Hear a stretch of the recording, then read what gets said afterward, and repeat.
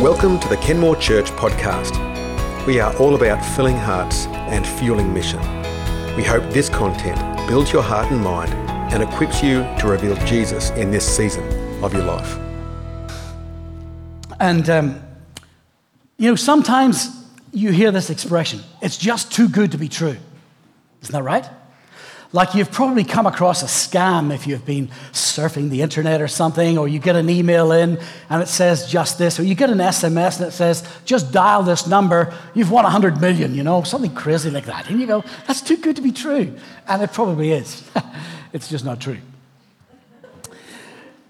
But when we get to talk about what we're going to talk about today, the good news, the gospel, is a little bit like that. It is too good, but it is true. Absolutely true. For into the human plight of rebellion and selfish independence from God, this Creator, who is offended and grieving, lays aside his majesty, and he becomes like one of us. And we get to celebrate that at Christmas. Emmanuel, with us, God. And this series has been pretty much about being a disciple and about hope that comes from discipleship. And we've mainly been looking at it from Mark's account and Mark's gospel. And we're going to look at Mark today. I think the past couple of weeks, Pat, as he's allowed to do, wandered off into Luke. But that's okay. Yeah, he's the boss. He's allowed to do that. But I want to look today at the opening section of Mark. And it may well leave us exclaiming when we've gone through this today, it's too good to be true. But I hope your response this morning will be, it's true. And it's so, so good. Mark is one of those stark, tell it as it is writers. If you want more detail or you want to know more bits and bobs, then you've got to go read somewhere else. As for Mark, he just tells it like it is. Here's the facts. You go deal with it. He's just stark. And Mark 1:1, he starts off and he writes, the beginning of the good news about Jesus, the Messiah, the Son of God. I want you to understand the culture into which Mark is writing. He's probably one of the first or the first writer of an account of what happened when Jesus was on earth. They reckon he probably was writing around AD 50, just about 20 years or less from the time that Jesus was walking about, and he writes this account. And he's writing into a culture that it seems almost that God's been silent for so long. And the ruling authority, just anything that they do just seems to go. And the people are feeling pretty afflicted, and the promises of God just seem to be eroded, and the occupying government is pagan. They have no concept or knowledge of the one true God, other than in an idol. The God of the Jews is just oblivious. They're oblivious to him. What's more, the religious leaders, the community leaders, have got this fakeness about them. They look like they're holy, but actually they've laid these oppressive rules and regulations on the people to grind them down into the dust of despair. And we join the story this morning just where there's like this wake-up call. And maybe God is still interested, because in the land there's this call to prepare. There's something new happening. There's something new coming. There's a deliverer coming. And there's this dude who's dressed in camel hair and eats locusts and honey, and he's out declaring this. Hey, folks, get ready. Something's happening. He's got the overtones of this superhero bloke. And he's standing out there, and the people are something stirring within them, and they're flocking out, and they're hundreds and thousands. And they're coming to see this guy, and they're listening to his message.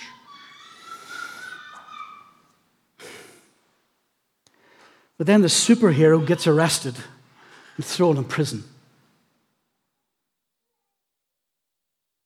The occupying king has just chucked him in prison.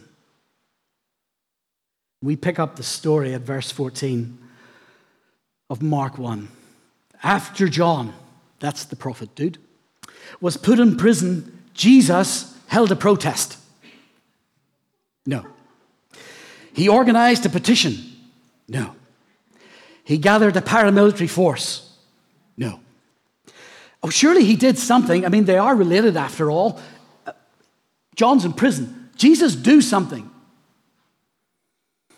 No. The scripture says he went into Galilee, proclaiming the good news of God.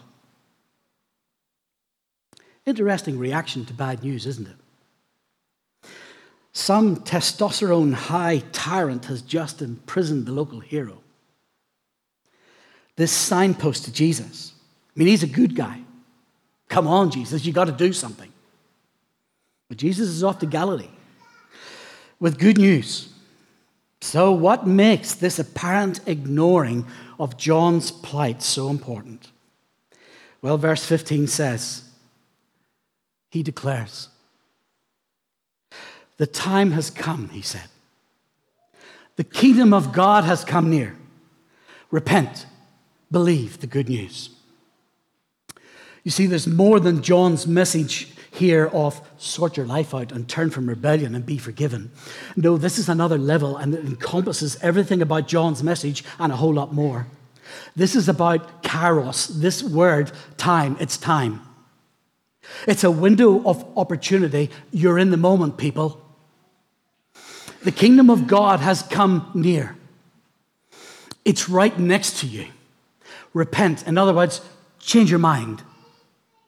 Change the way you're thinking from hopelessness to hope. From the lie of abandonment by God to the truth that God is near. Change your thinking. Believe the good news. What good news? This is good news. The kingdom of God has come near. The rule and reign of the king is near. What's that look like, you say? Well, I told you, Mark's pretty stark. So he doesn't say much about this. And if you want to know, and I want to just take you to another writer for a second, I want to take you to Luke. Because when Luke recounts this period of Jesus' life, he talks about Jesus standing up in the synagogue in Galilee. He did this lots. But he stands up in the synagogue in Luke 4, and it's around this time. And this is what he does. He reads Isaiah 61. And this is what he declares. Listen to this. The Spirit of the Sovereign Lord is on me, because the Lord has anointed me to proclaim good news to the poor. He has sent me to bind up the brokenhearted, to proclaim freedom for the captives and release from darkness for the prisoners. To proclaim the year of the Lord's favor and the day of vengeance of our God, to comfort all who mourn and provide for those who grieve in Zion, to bestow on them a crown of beauty instead of ashes, the oil of joy instead of mourning, and a garment of praise instead of a spirit of despair. You need to sit at home with God alone with this chapter. Go read it up and sit with God and say, God, show me what this looks like. This is good news. This is the God of heaven intervening in our earth, in our world. And he's turning absolute ruin and destruction to hope and life. You need to let that word permeate your being. Because our world today needs it. We need it. Such contrasting language. Back to Mark. Mark 1, 16 through to 20. Jesus walks beside the Sea of Galilee. He saw Simon and his brother Andrew casting a net into the lake, for they were fishermen. Come follow me, Jesus said, and I will send you out to fish for people. Fishermen, fishermen for people. At once they left their nets and followed him. When he had gone a little farther, he saw James, son of Zebedee, and his brother John in a boat, preparing their nets. Without delay, he called them, and they left their father Zebedee, left the family business in the boat, and hired men and followed him. Simon and Andrew fishing on the lake. James and John, preparing to go fishing, mending the nets. And all four of them leave the task at hand and they're off to follow Jesus. Well, wouldn't you love to be the media crew who goes to interview these four turkeys, these four guys? Wouldn't you like to go? On behalf of KC News at 9. Can you imagine it? Can you imagine interviewing them? Hey guys, what happened? How's it going? What's it been like? Oh, I can hear Simon and Andrew then responding, oh, we were just doing the mundane, We were just fishing, going to market, selling a few fish, eating a few fish. And James and John jump in and go, yeah, we were just mending the nets, doing the arduous task of preparing things to go fishing. Honestly, man, it just seemed such a dead-end job until Jesus came by. And now everything has kind of changed. It's not much fun talking to fish, but now we're talking to real people. And we're involved in their lives, and we're watching and we're learning amazing things from Jesus. We're helping them out here and there. We're picking up baskets of bread and stuff, but we see some amazing things, and lives changed. And listening to him teach, wow, it's amazing. He says some crazy things, like they're like riddles. But then whenever we're alone with him, he kind of explains it. We get it sometimes. It's deep stuff, When the kingdom of God comes near the workplace, things change. These guys' perspective completely changed. And when the kingdom of God comes near your workplace and my workplace, things change. You see, you may not leave your physical place of work to follow Jesus, but he calls you to have a whole new perspective. And what might seem to you as the mundane will become a mission. What might seem to you as arduous, tedious, will become an adventure. Maybe you haven't realized it just yet, but actually, if you're a disciple, you carry this kingdom. Yay. You're the one who walks in the dust of Jesus. A disciple, you used to see them walking up the road. And as his dust went up, they're walking so close, it's like a road train.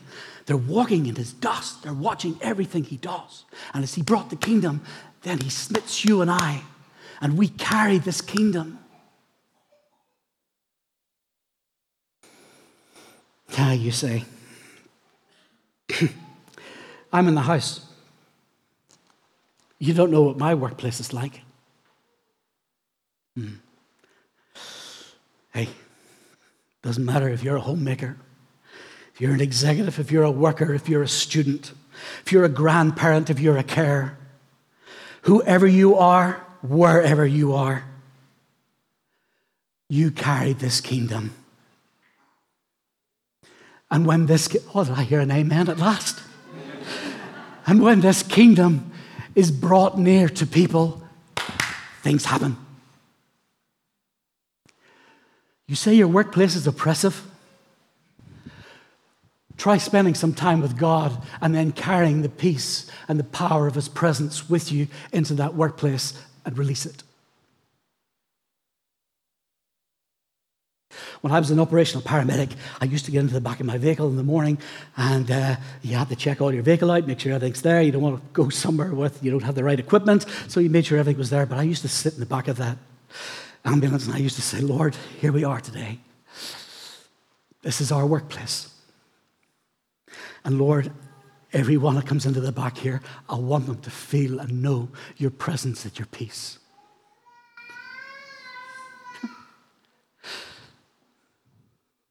It's just God.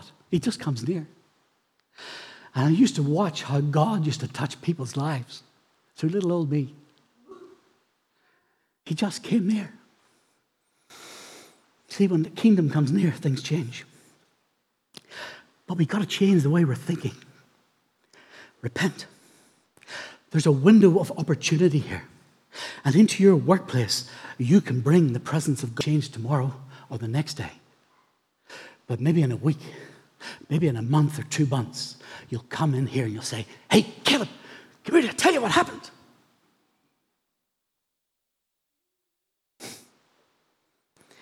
Yeah, the mundane becomes a mission. The arduous becomes an adventure. You carry the Holy Spirit, disciple. Bring Jesus. Bring the kingdom of God. Be intentional and things will change. Next, Mark tells us about a synagogue experience. Mark 21 to 28, and you can read the story through there. He goes into the synagogue and he starts to teach. And the people are going, wow, where did he come from? He teaches with such authority. Like he knows what he's talking about. Like it's not like the scribes, the guys that normally stand up. No. When the kingdom comes near religion, things change. The people are amazed at his authority, his teaching. Now, I need to set the scene for you about a synagogue. You need to get this. The synagogue is like this. It was the local place where the community gathered together, like the community center. You know, people come here. They do conferences and things here, so that's where people come. And that's what the synagogue was like. And every Sabbath, they used to gather together like this. Because Jerusalem was over the hills and far away. And that was where people generally had to go to worship. But in the synagogue, they could come and worship. So they would gather together, and there'd be a few prayers. And then somebody would read from the Torah or the scriptures. And when they did, then, one of the scribes, the local scribes, would get up and suck it to them. Give it to them about the law. Yeah. It was a bit of a routine. The local religious leaders were pretty oppressive. You can read the accounts and you hear how they had been condemning and putting weight on the backs of the people. And Jesus toasted them for it. Can you imagine the scene when Jesus starts teaching that Sabbath? Like he actually knows what he's talking about. Can you imagine what happens when he starts to talk to them about the law that normally beat them up? When he starts to talk about the law as the nature and the character of God, and how he is so devoted to them. And that's what the law is actually all about.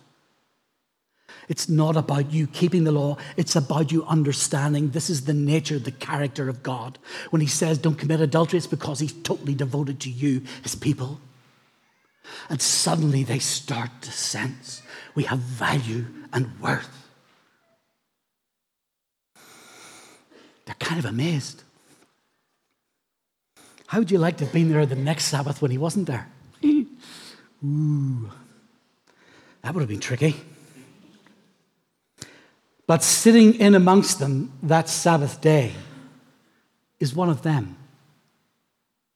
You know, one of the regulars. He's got an impure spirit.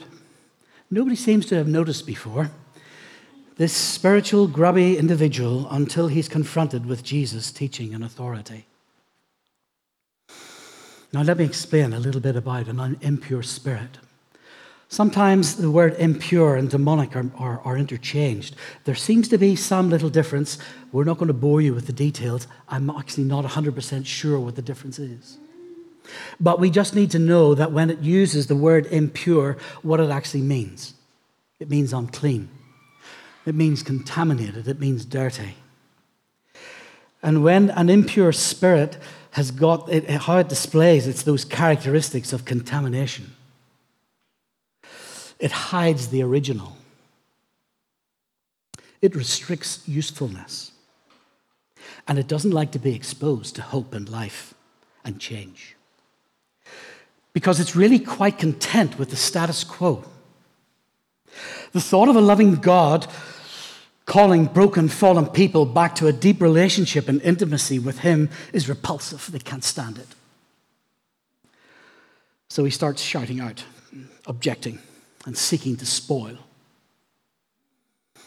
But the very one who teaches authoritatively is the one who boots that spirit out.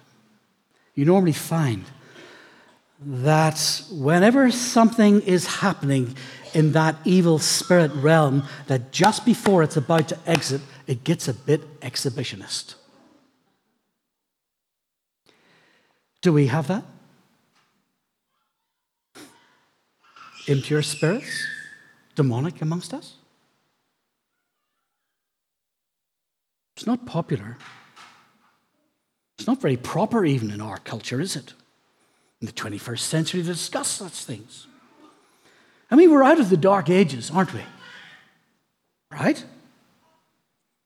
Talk like that. Some may brand you as a freak or a nutcase. Eccentric. Or, yes, there is an awareness of these things, Caleb, but let's not talk about it, eh? And among us, never. Well, let me ask you it another way. How many of us have symptoms of restriction, of masked behavior, habitual contamination or addiction, restricting usefulness, and a sense of helplessness? I can't kick it.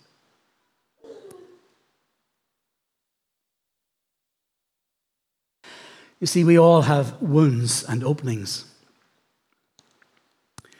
where the kingdom of darkness has found access and sometimes authority to dog our lives, getting me to believe lies and even deny the existence of evil forces and spirits and influences.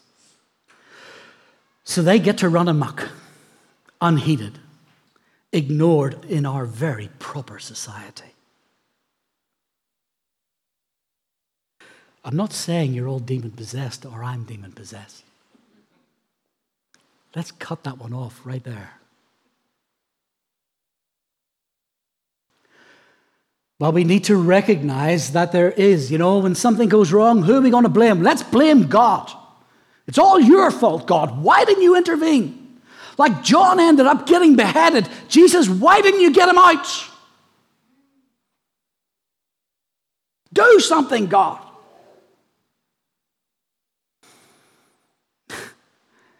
We forget there is a kingdom of darkness that is opposed to the kingdom of light. And Jesus said he just wants to steal, kill, and destroy from you. James says he goes about like a roaring lion seeking who he may devour. He is a merciless enemy. And he has a cohort that follow. Jesus silences that spirit and commands it to leave. And Linda and I have been involved in inner healing ministry for some years now and restoring lives to right relationship with God for some years. And over the past year or so, God has really been challenging me in this area not to ignore this aspect of infiltration. I've ministered to people who have suddenly become unable to get words out because of an interfering spirit or a religious spirit. I've had evil spirits or the demonic scream in my face right up to almost they touched my nose, but they couldn't because the angelic of God protected me. And they're screaming and yelling, but they cannot penetrate.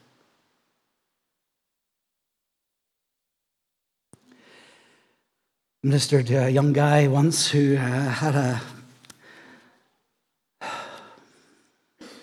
just something in his family line. Dogged by oppression. And that spirit had so much, he a beautiful believer, that had just latched onto his life. We had to kick it out. And out it went. You see, this is real. Don't gloss over this. we do at our peril. The religious spirit is very much alive in our church gatherings. It's that spirit that goes, let's just leave things alone. Let's stick to the status quo.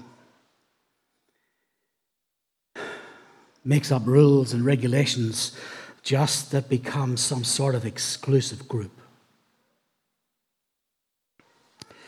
May God help us to teach with his authority and teach like he teaches so that we don't become embroiled in the religious. Oh, this is good news. This is such good news. Because when the kingdom of God comes near religion, things change.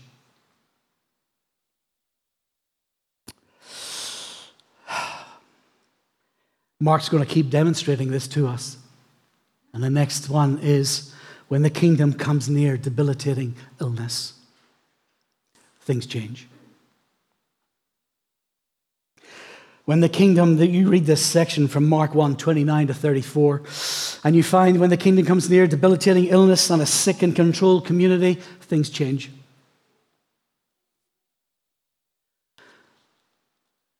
When I was preparing this, part of me was crying out to God, God, get somebody else to deliver this. This is too hard. And then he would keep pushing me back to Moses and saying, remember what I told Moses? Talk. And I feel like there are times I've been disappointed and skeptical of healing. But I can't reconcile that approach with true discipleship and the biblical teaching of Jesus. Just because my experience doesn't prove it, it doesn't mean it is false. That's a whole hornet's nest if I go there. That means things are limited by my experience. But you say, we prayed. He or she still died. I know. I've done that. You say, I prayed, but nothing happened. We asked the Lord to intervene, and it didn't quite work out. It didn't happen. We fasted, we prayed, it didn't work. I prayed, and something happened with that one, but I prayed for this one, and nothing happened. The agony of defeat. And what do? We quit. Don't we? I have, at times. And when the disciples couldn't or the demons wouldn't, Jesus pointed to a need for a deep well of power of prayer. And if you read Mark 9, you'll hear him talking about belief. And the inference seems to be that we need that deep well also. And when Jesus was asked a very potent question about persistence, he asked a question. He said, when the Son of Man returns, will he find faith on the earth? Ouch. Unbelief's a killer. It's a real killer. Hebrews 3:12 says, see to it that none of you has a sinful, unbelieving heart. You see, the function and the power of the kingdom of God coming near is that what is disabled becomes enabled. And it seems to me that there is a need for an intimacy with God and knowing and being known. How did Jesus, as a man empowered by God, do what he did? You know, I don't have all the answers, nor do I have time to deal with every aspect that I've learned over these years. But in a word, I believe it's intimacy. If I put it in a sentence, I'll say I believe it is relationship with the Father. Prayer, not some ritualistic babble of words, but a two-way conversation about talking and, above all, listening.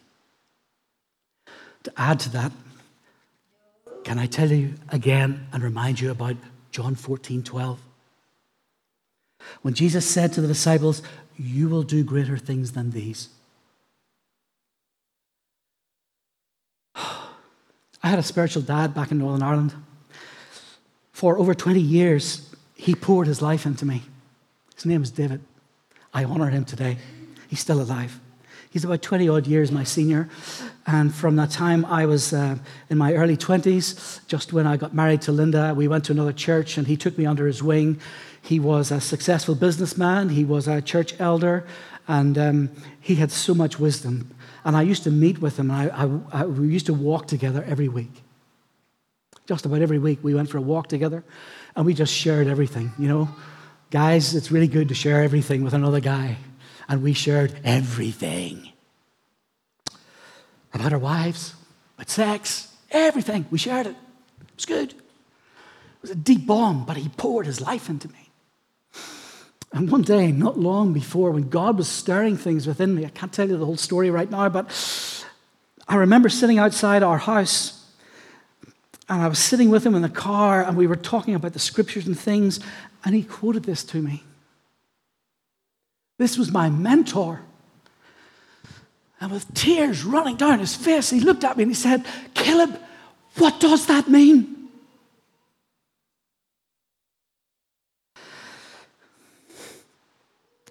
God brought us to Australia. I had no idea what I was saying when I used to tell people this. God brought us to Australia so that I could encounter him in a whole new way. I had no idea what I was talking about, but God intervened in our lives 10, 12 years ago and totally changed things. And when you read John 14:12, it's not just about trying to find the spectacular. For the context of John 14 is about knowing the Father and intimacy with God and the community of love. Luke records in Acts, he records about the clothing of the apostles. And just like Jesus' garments, when people touched them, they get healed. He records about the shadow of the apostles falling on people, and people got healed. Do you think God has suddenly turned the power down? No. No. He's the same. And it comes to say that this story will be told and demonstrated with signs and wonders.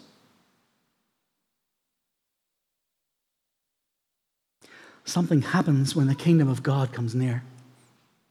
Linda and I were reflecting this morning, just before we came here, about John G. Lake. Start of the 1900s, the space of 5 years. Over 100,000 healings and miracles recorded and medically proven. Oh, God, do it again, do it again, do it again. Our hospitals are bursting at the seams. I heard a statistic this week that in 10 years' time, we need 1.5 million hospital beds. We haven't got a chance. Oh, yeah, we have. Haven't we? Something happens when the kingdom of God comes near. When we change the limited, lie-based way we think, and that bounds of limited experience and relationship with God. Something happens when we change the way we think and believe the good news. God is not interested in a casual relationship. He wants deep commitment, not a group of people who come to him with a shopping list of requests. He wants relationship. Right after the kingdom of God came near, debilitating illness and a needy community, where do you find Jesus? Alone with his Father. Follow the story and keep following it. He has this timely withdrawal to be alone with his Father over and over again. So he's only doing what the Father's doing and only saying what the Father is saying. He's literally bringing the kingdom of God and the rule and the reign of the King on earth as it is in heaven. Does that ring a bell? Yeah. Yes. Before I can pray, your kingdom come, I need to pray, my kingdom go.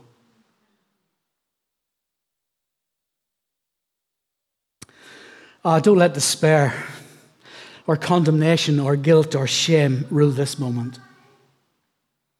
That's not the way God comes to us this morning as he comes near. This is an opportune moment. Change your mindset. I wish we had more time to explore this, because you mightn't see the change tomorrow, but change your mindset right now. Make that commitment. And like I said earlier, maybe not today, maybe not tomorrow or the next day, maybe not even next week or in a month, but soon. Soon. God will prove himself faithful, and we will see the kingdom coming near and things changing. We will see testimony upon testimony. One final question for you as the worship team come up. Where do you need the kingdom of God to come near today?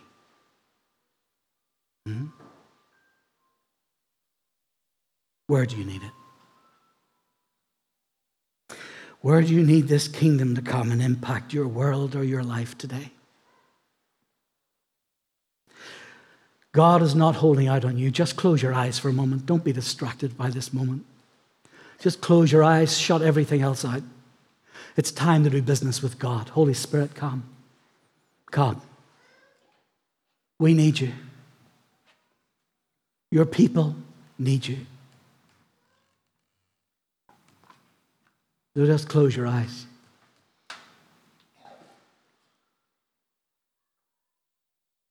You need to stand, you need to kneel, you need to sit, you need to lie, you need to move, you do whatever you have to do.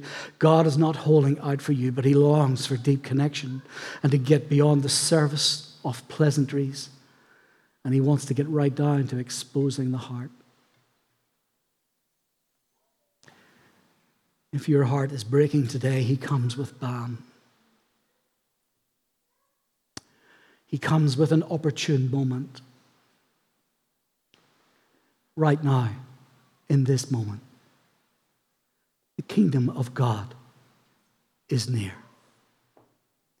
The rule, the reign of the King is near. Are you willing to change your mindset? Are you willing to turn towards God? Are you willing to believe and rest in what he said, even when it doesn't seem to make sense? If needs be, do you need to cry out, God, help my unbelief? This is real good news. The kingdom of God has come near. I have a dream. I have a dream. And there's nothing more this little Irishman would love than this church fellowship, this body of redeemed lives to come and stand with me and help me to help you so that we can see this kingdom of God come into our world and affect it like we have never seen before.